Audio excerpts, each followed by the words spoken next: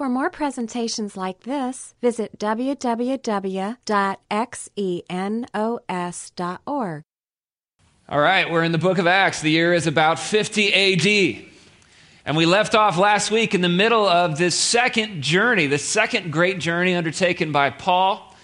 And initially, Paul and his companion Silas.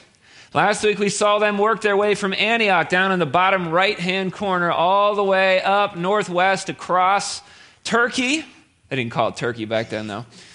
Along the way, they were encouraging the Christian communities that were there. He was making new friends, like he picked up Timothy and Dr. Luke along the way and brought them along as part of their traveling group. And they finally ended up at Troas, where God sent them across the Aegean Sea over to Philippi, where they planted a new church before being arrested, beaten severely, thrown in prison, and then released the next morning and begged. They begged Paul and Silas and his friends to leave town. And that's where we left off last week. Luke tells us Paul and Silas then traveled through the towns of Amphipolis and Apollonia. Remember, Luke stayed behind in Philippi. Timothy is with them, though, although he doesn't always get mentioned. And he always seems to get out of the beatings, too. I don't know why that is. But they traveled west through these two different towns here. And they came to Thessalonica, where there was a Jewish synagogue. And so they traveled west along this great Roman road called the Via Ignatia. There's still parts of it in existence today. There were about 30 miles between Amphipolis and Apollonia and Philippi. And so they traveled about 60 miles. This was the morning after they had been beaten severely. They'd probably broken multiple ribs. You can imagine there was some cracked vertebrae in there. Their back would have been a shade of deep, dark purple all the way around, wrapping around the sides, plus wherever else the lictors would have hit them with these rods. And so they weren't exactly in the mood to put on a backpack that next day. So it's possible they would have had horses that could have carried their stuff and that they could have ridden on, which would have meant they could have made it to each city in a day. But they didn't stop in either of those towns, Amphipolis or Apollonia. It doesn't say why. Maybe there was not a synagogue there. Maybe there were other reasons.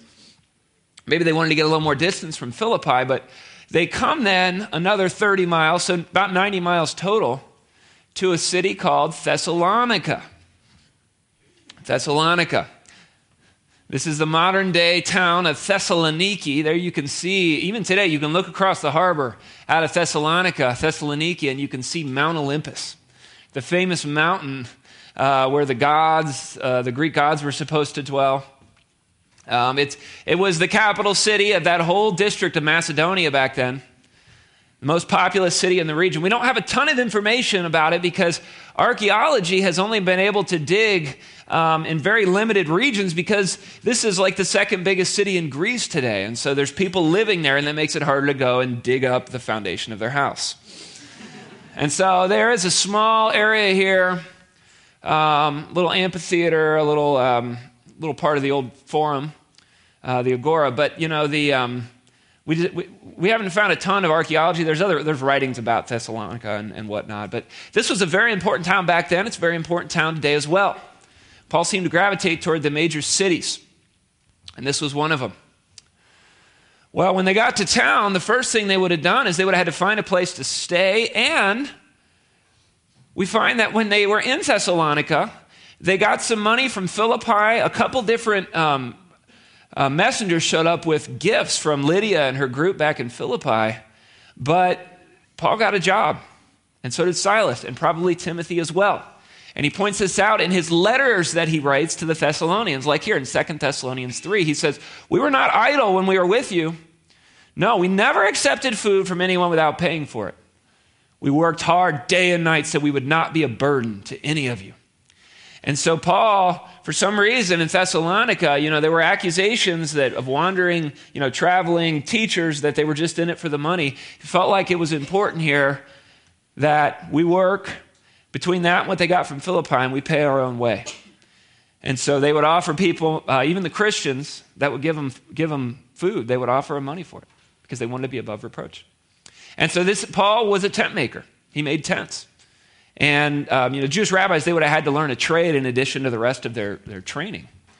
And so his was tent making, and this is actually the first time in Scripture where it talks about Paul going out and getting a job. We're going to see he does that later on in some other cities as well. But this is also where we get the notion of tent making. Sometimes missionaries will go to a city, and instead of raising support from where they came from, they'll get a job there. That's called tent making. It's named after what Paul did. So they worked hard while they were in Thessalonica. But we also learn that, as was Paul's custom, he went to the synagogue service. Remember, they would go and find the Jewish synagogue, where the Jews and God-fearers were gathered to read the Scriptures. And he says for 3 Sabbaths in a row, he used the Scriptures to reason with the people.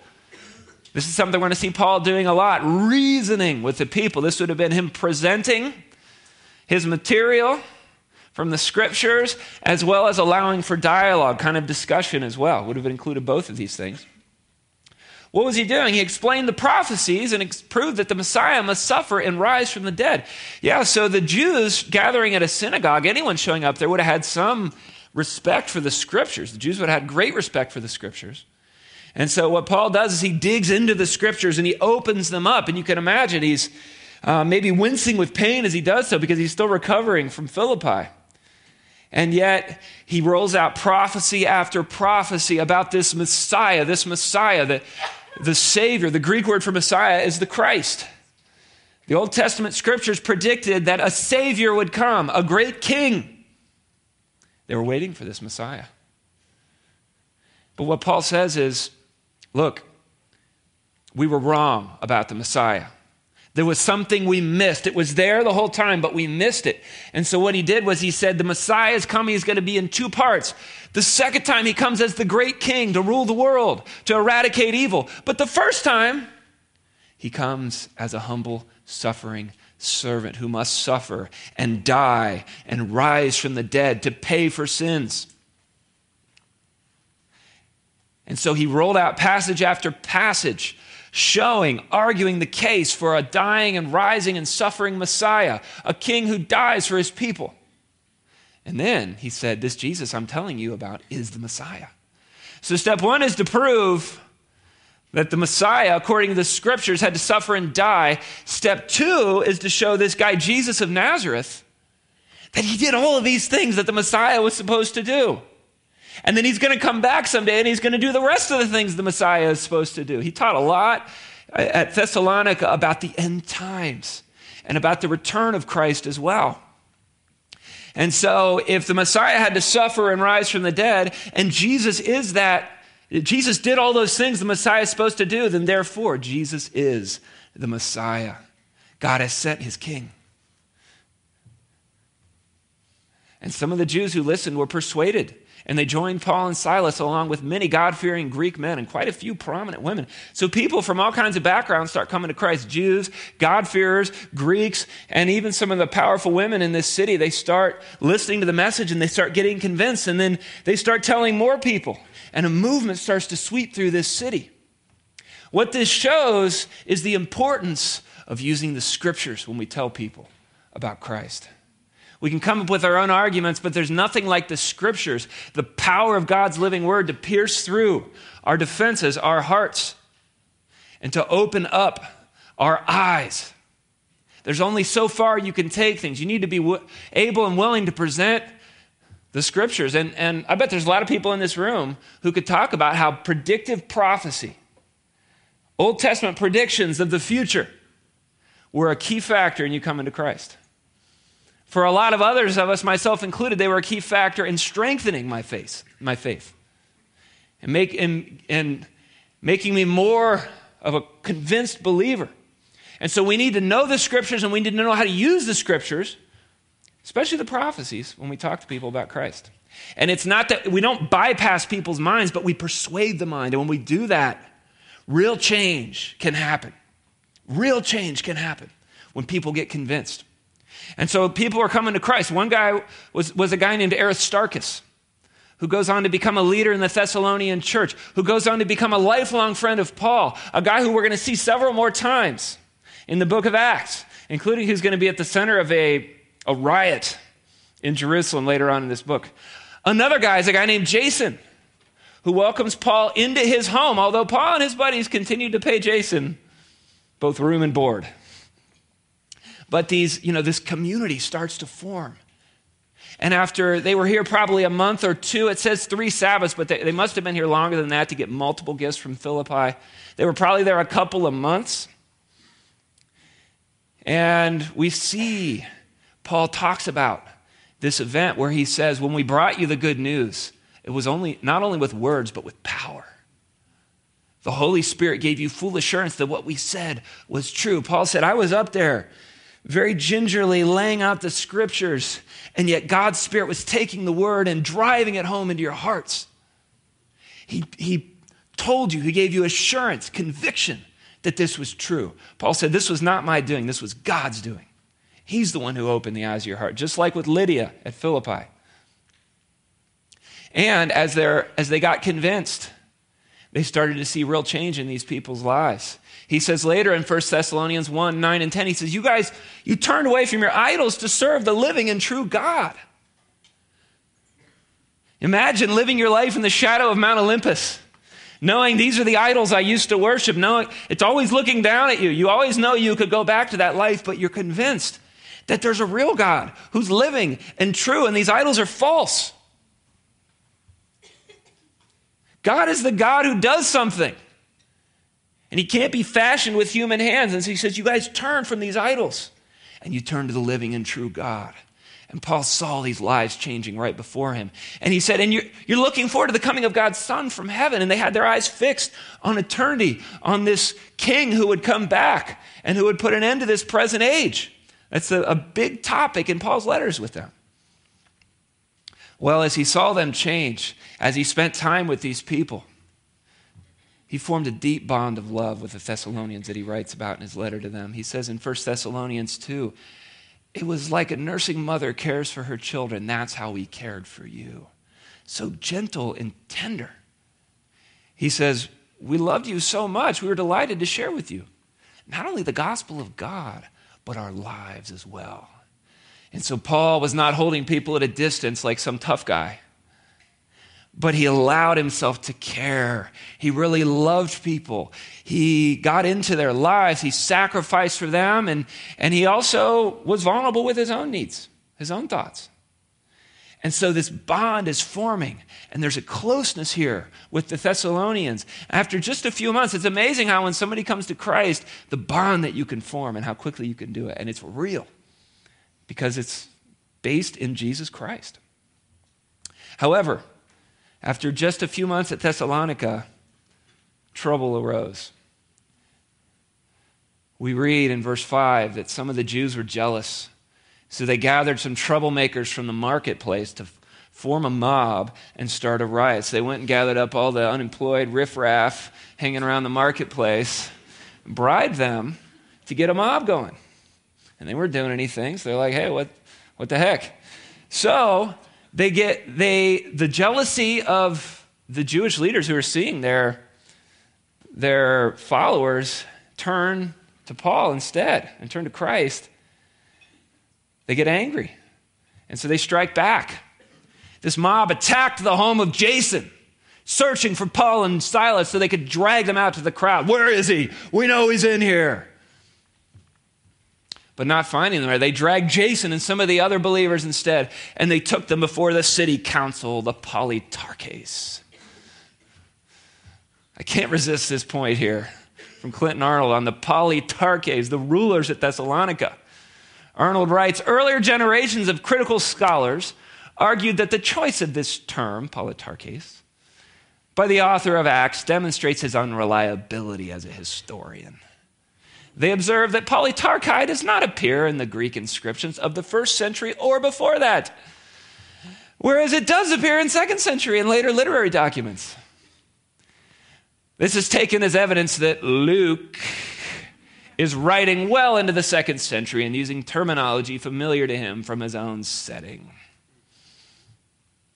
Well, archaeology has dramatically vindicated Luke's reliability on this issue. Check it out. A total of 70 inscriptions have now been discovered that make use of this term. Over 3/4 of these are from Macedonia, which is where Thessalonica was. And over half of those are from the city of Thessalonica.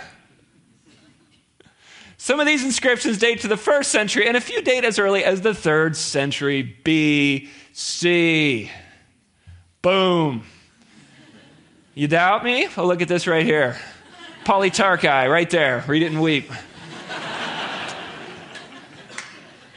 And so Luke knows what the rulers are called in Philippi. He knows the different term for the rulers in Thessalonica because he was either there, as in Philippi, or he had firsthand testimony from Paul. Once again, we see the historicity of Acts. Well, they drag him before the Polytarchi, and they say, Paul and Silas have caused trouble all over the world, and now they're here disturbing our city too. So they'd heard rumors about how they'd turned the world upside down, as some older translations read. And now Jason has welcomed them into his home. They're all guilty of treason against Caesar, for they profess allegiance to another king named Jesus. Well, they were turning away from idols. This was a big area of emperor worship. They were saying there's a king named Jesus who's going to come someday. Our loyalty is to him. Not Caesar as Lord, Jesus is Lord. So you can kind of see where they were getting this from. Well, the people of the city, as well as the city council, were thrown into turmoil by these reports. And so the officials forced Jason and the other believers to post bond, and then they released them. Apparently they cut a deal where they said, look, you got to get Paul out of here. And you got to put forward something significant. Otherwise, we're going to come after you even harder. You got to guarantee us that you're going to get Paul out of here. And that's exactly what they did. That very night, Paul and Silas had to leave. As he says in 1 Thessalonians 2, he talks about how painful this was to be suddenly ripped away from these people. He says, dear brothers and sisters, after we were ripped away from you, literally orphaned is what that says. We were ripped away from you for a little while, although our hearts never left you. We tried very hard to come back because of our intense longing to see you again. That was so painful. We wanted very much to come to you, and Paul, I tried again and again, but Satan prevented us. It's exactly what we see in the pages of Acts. And they couldn't go back to Thessalonica. There was like a ban on Paul in Thessalonica. And Paul and some other believers were going to get in big trouble if they ever headed back there. And so they leave Thessalonica. And that very night, the believers sent Paul and Silas to Berea, another 50 miles west of there. Not on that Via Ignatia, that big road that they were on. This was more off the beaten path, still a significant, influential town. And it says when they arrived there, they went to the Jewish synagogue. Now again, Berea, there's a modern-day city of Berea sitting on it, so we can't excavate too much. But we do know there was a Jewish synagogue there. And here's what he says about the people of Berea. They were more open-minded or noble-minded in some translations than those in Thessalonica. They listened eagerly to Paul's message. They searched the scriptures day after day to see if Paul and Silas were teaching the truth. I love this description of the Bereans. They were noble-minded, open-minded. You know, today open-mindedness usually means apathetic. It's like I'm open-minded. Whatever's true for you is true for you. I don't care. They don't want to hear anything. They don't want to listen to anything. That's not what these guys were. These guys, they heard, you can imagine Paul rolling out his arguments, and they're writing things down. They're going home. They're opening the scrolls. They're looking through their scriptures. They're seeing, is this really true? Because that was really the thing that mattered to them. Was this true? To see if Paul and Silas were teaching the truth. And if it's true, well, then there's very significant implications for our lives. And they had the intellectual integrity to investigate. I wonder, do you have the same kind of intellectual integrity? Have you closed your mind? Or are you open-minded? Are you truly noble-minded like the Bereans, open enough to investigate the evidence? Well, they were. And again, you see Paul persuading from the scriptures. You see Paul appealing to the mind. And you start to see response. Unfortunately, it does say as a result, many Jews believed, as did many of the prominent Greek women and men. So again, we've got a multicultural group of believers here. But some Jews in Thessalonica learned that Paul was preaching the word of God in Berea. And so they traveled the 50 miles to Berea to stir up trouble for him. Well, he'd seen this before, and so the believers acted at once. And they sent Paul to the coast while Silas and Timothy remained behind. They could still do some work here in this church. Apparently, Paul was kind of the ringleader. He was the guy on the wanted posters. Those escorting Paul went with him all the way down to Athens. Look at that. And then they returned to Berea with instructions for Silas and Timothy to hurry and join him. And so he gets an escort from some Bereans to Athens, probably by ship. And then he's there in Athens, just waiting. And he says, get Silas and Timothy down here as soon as possible. Paul did not like to be alone. And here he is alone for the first time that we've seen on these missionary journeys. Alone in Athens.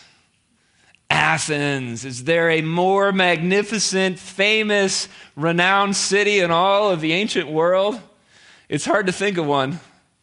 When Paul came into, this was the home of Socrates, Aristotle, Plato, and a whole academy full of the leading thinkers that provided the very foundations of much of Western thought. When he came into the city, it might have looked something like this. You have the very prominent Parthenon on top of the Acropolis, as well as a number of other temples, idols, various buildings. It was just magnificent, And in Paul's day, it was not what it was in its golden years, but it was still renowned and very famous, very impressive. Even today, you can see, this is Athens today. You can see the Acropolis. You can see the various ruins that have been uncovered and preserved for people to see. And it's just remarkable, the city of Athens. So Paul is here at Athens, and he's waiting for his buddies to get there. And it doesn't even look like Paul was intending on doing any preaching here. It looks like this was really just a waiting place until they could move on to the next stop. And yet, while he's in Athens, something starts to happen in his soul. It says he was deeply troubled by all the idols he saw everywhere in the city. It really started to bother him. Deeply troubled, that's a pretty strong word. He was vexed. It was very worked up in his soul as he looked around and saw what was going on. And it says, by all the idols he saw everywhere. That's all one word in the Greek. John Stott says this word occurs nowhere else in the New Testament and has not been found in any other Greek literature. It appears Luke made this word up to describe the pervasiveness of the idols in Athens. Although most English versions render it full of idols, the idea conveyed seems to be that the city was under them. It was like it was buried in idols. We might say it was, quote, smothered with idols, swamped by them, a veritable forest of idols. In consequence, there were more gods in Athens than all the rest of the country. And the Roman satirist hardly exaggerates when he says it was easier to find a god there than a man. This is what the ancient world thought of Athens. And so Paul, he had heard of Athens. He had read the different thinkers that had come out of Athens. And now he's here seeing it maybe for the first time. What's really breaking in on him is the sadness of how lost these people were. That they're making something out of stone and then they're bowing down and they're saying, oh, we worship thee. Paul says these people are wrong and they're lost and they're miserable and they're looking for God and they're looking in all the wrong places. And so what does he do? First, he went to the synagogue to reason with the Jews and the God-fearing Gentiles. So there was a synagogue here. It doesn't seem like it was real vibrant. There doesn't seem to be much of a response at the synagogue either, because then it says next, he went out and did this reasoning in the public square with all who happened to be there. And so he goes from the synagogue to the Jews out to the streets of the agora, talking with people, dialoguing with people, sharing Christ with people, trying to reason with them. Well, he drew some attention to some of the more powerful guilds of philosophers there in that city. He had a debate with some of the Epicurean and the Stoic philosophers. So two different philosophical schools. What did these guys teach? I'll give you the short version. The Epicureans, in case you're curious, considered the gods to be so remote as to take no interest in, to have no influence on human affairs, like a deist view of God. The world was due to chance, a random concourse of atoms, and there would be no survival of death, no judgment. They were essentially materialists. This physical stuff is all that there is. The gods are not involved, and there's no life after death. So human beings should pursue pleasure, especially the serene enjoyment of a life detached from pain, passion, and fear. Let us eat, drink, and be merry, for tomorrow we die, they said. Nothing to fear in God, nothing to feel in death. That's how some of us here are living our lives. It's a hopeless philosophy. What about the Stoics? They did acknowledge a supreme God, but in a pantheistic way, confusing him with the world's soul. It's like he's kind of one with the creation, not distinct from it. The world was determined by fate. Human beings must pursue their duty, however painful this might be, and develop their own self-sufficiency. Even today, if someone is described as stoic, they're kind of autonomous, self-contained, holding everyone at a distance, not affected by the things around them, very rational. And so Paul's taken on both these guys at the same time, both of these groups. Well, when he told them about Jesus and the resurrection is often a deal stopper in these speeches in Acts. They said, what's this babbler trying to say with these strange ideas he's picked up? It's a negative term, in case you can't tell. Others said, he seems to be preaching about some foreign gods. Now, this was one of the charges leveled against Socrates many centuries earlier when he was executed for his teaching. And so, this is not a friendly audience. This is not a group of seekers. This is a hostile audience. And so they took him to what NLT renders the high council of the city, all one two-word phrase, which in some scriptures, some of our translations, the Areopagus, or what you may know as Mars Hill. Mars Hill was originally a place, and then it was the council that met at that place. So these would have been the elite of Athens. Mars Hill today, if you look at the Acropolis here, it's this rock outcrop northwest of the Acropolis. If you look down from the Acropolis, you can kind of see down on top of this hill. You can see people on there walking around. You can go right up to it. You can see the stairs right up to the top. There's people up there. It's a tourist attraction today, Mars Hill. And if you stand on Mars Hill and you look up at the Parthenon, up at the Acropolis, this is what you see. And so all the events that follow here take place in the shadow of this great temple where there were more gods than people, more idols than you could count. Come and tell us about this new teaching, they said. You know, you're saying some rather strange things, and we want to know what it's all about. You need to answer here. And Luke tells us, by the way, it should be explained that all the Athenians, as well as the foreigners in Athens, they seem to spend all their time discussing the latest ideas. He didn't really have a high view of the Athenians.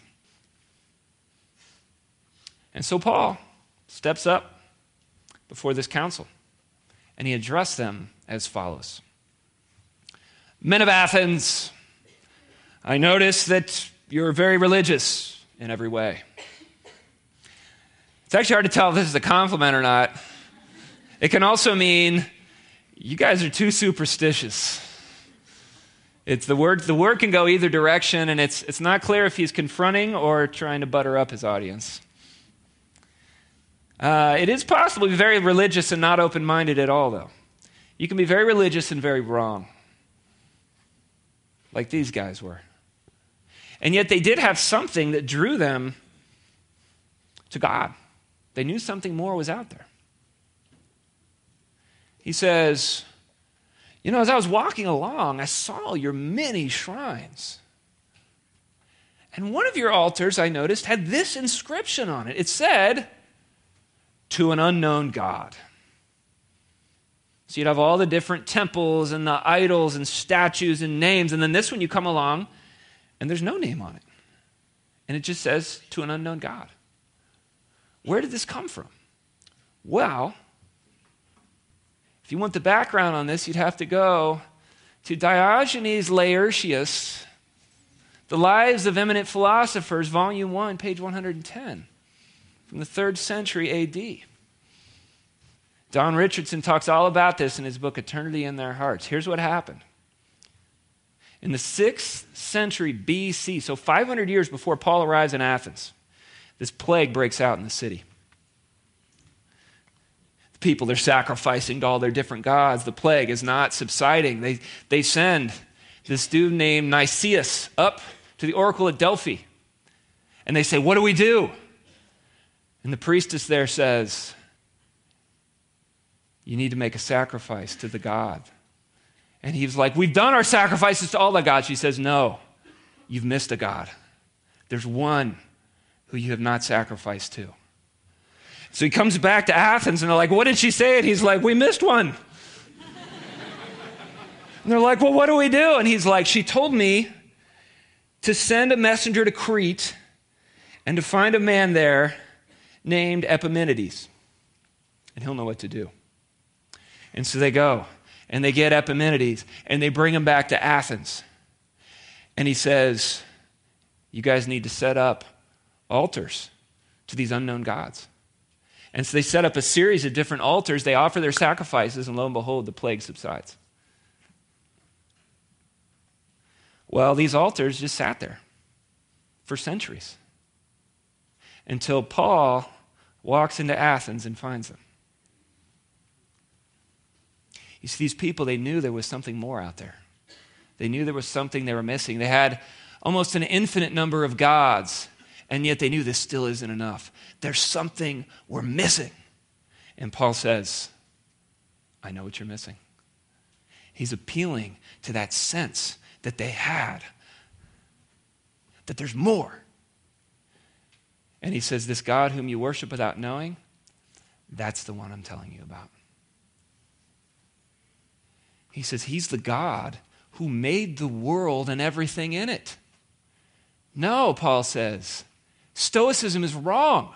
He's not one with the world. He's not part of the world. He made the world. He's distinct from the creation and rules over it. Since he's Lord of heaven and earth, he doesn't live in man-made temples like that. Human hands can't serve his needs. He has no needs. That was the whole concept behind paganism. You're offering sacrifices to the gods to feed the gods, to try to get something from them. I scratch your back, you scratch mine. And so Paul says, paganism is wrong.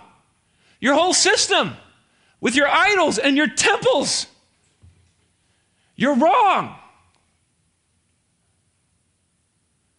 This God I'm telling you of, he gives breath and life to everything. He satisfies our every need. You're still alive today because of his goodness towards you. From one man, he created all the nations throughout the whole earth. The Bible calls him Adam, his wife Eve, the common descent of the entire human race. Not just creatures, spiritual beings made in the image of God. We're not here by chance. We're not highly evolved monkeys. We're much more than that. He decided beforehand when these different nations should rise and fall. He determined their boundaries. He's sovereign over history. And his purpose was for the nations to seek after God. Why did God create you? Paul says, to live and to seek God. That is your purpose. You're looking for meaning in your life. This is where it is. This is what you were designed for. He says they could perhaps feel their way toward him and find him, although he is not far from any one of us. And so on the one hand, we're blind. It's like we're groping about in the dark. He calls this general revelation in Romans 1. He says we can look at the creation and we can see certain things about God. We talked about this in his speech at Lystra. And yet so many of you here, he says, are groping about blindly in the dark. And yet he says he's not far from any one of us. He says Epicureans are wrong. That God is not distant, uninvolved, far away. No, he's right there. You can turn to him at any time. You can have a relationship with God. Do you believe that?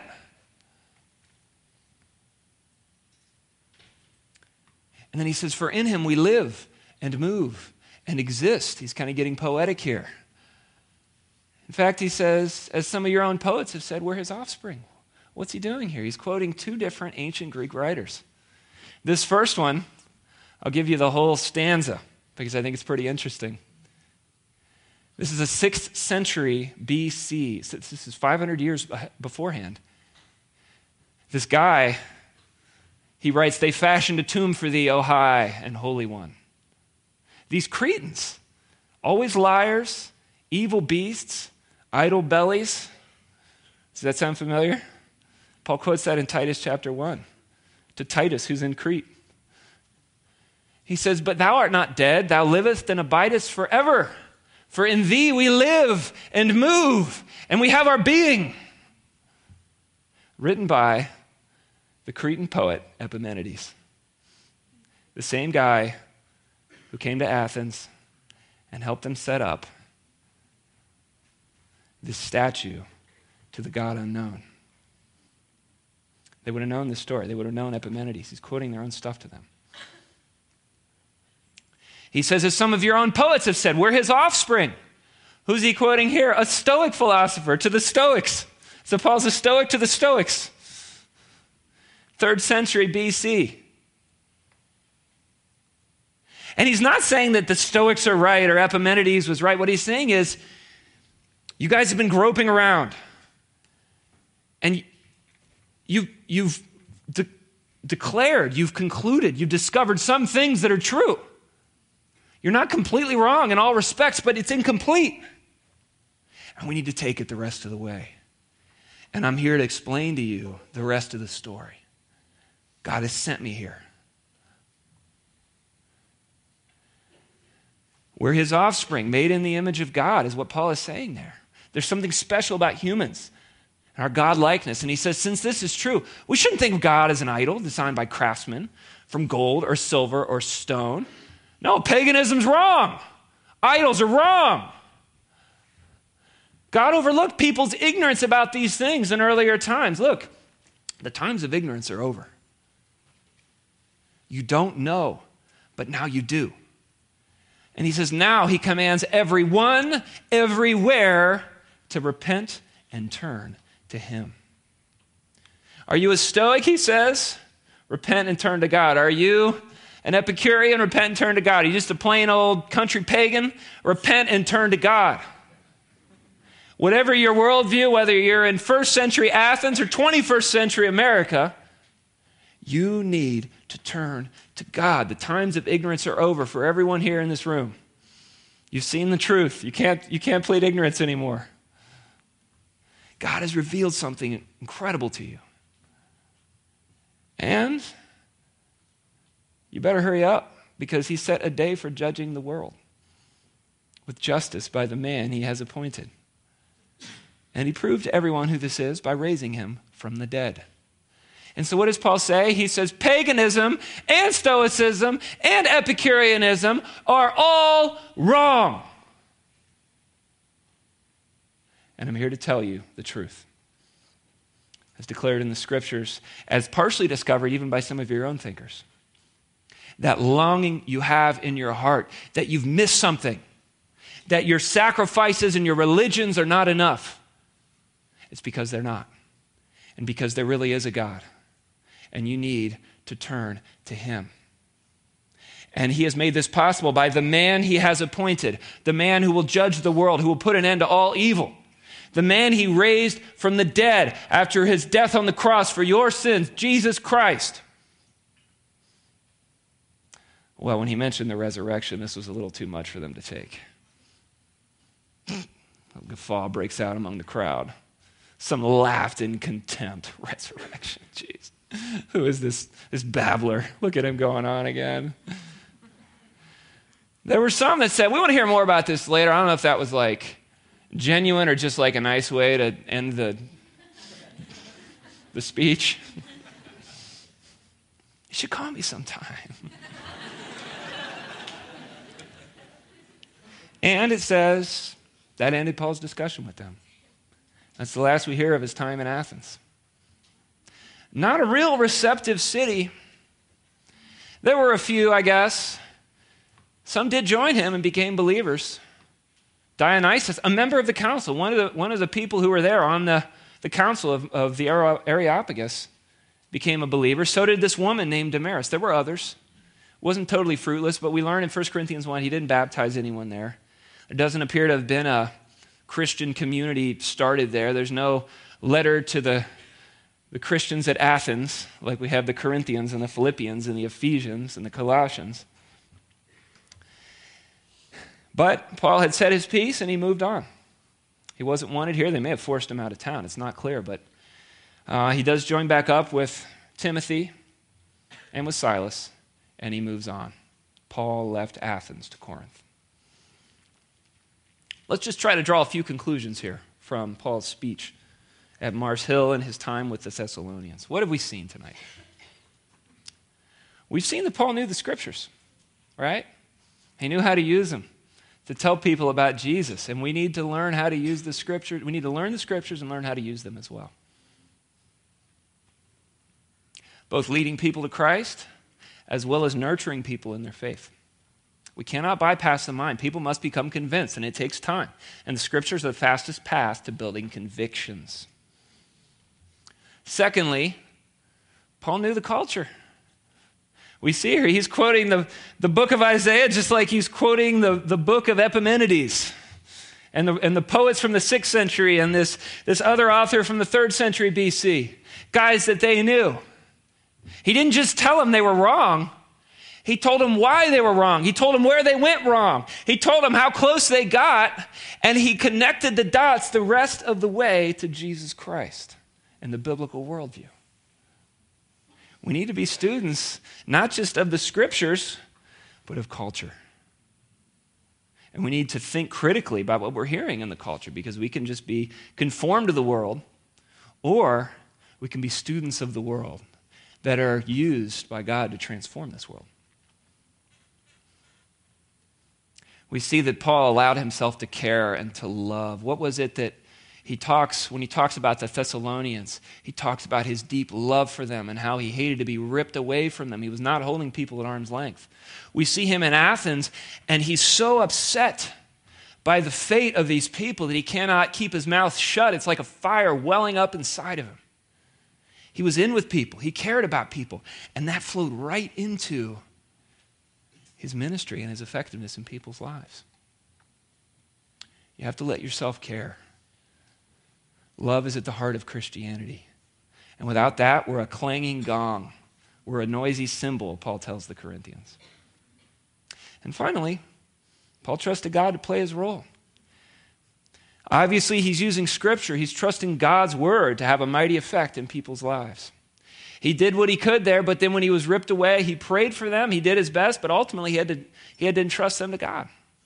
Same thing at Athens. He did his best. He did his part, but he knew that only God could bring conviction into people's lives. He's saying the same things at Athens that he did in Thessalonica, and yet at Thessalonica, for some reason, it landed with power and conviction of the Holy Spirit.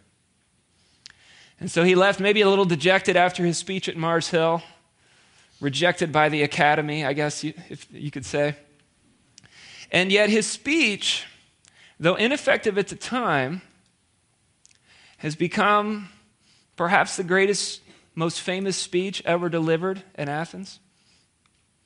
How could Paul know that 2,000 years later his speech would be inscribed on a plaque attached to the side of Mars Hill that millions of people would stream through every year reading about the Creator God who created us to live and to seek Him?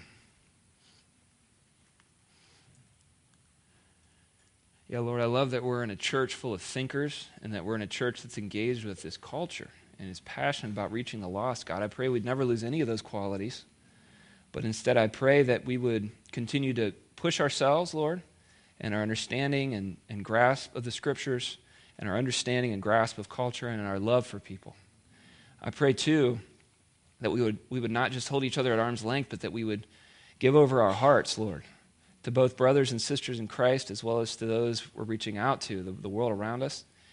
And I pray, God, that anybody who's here tonight who has been groping around in the darkness, Lord, that they would believe that what Paul said, that you're right there waiting for us to turn to you, to call out to you, that you want a relationship, Lord, and that they would experience a relationship with the God of the universe. Amen. This study was recorded at Xenos Christian Fellowship and is copyrighted. You may freely copy and distribute it as long as you keep it intact and do not sell it.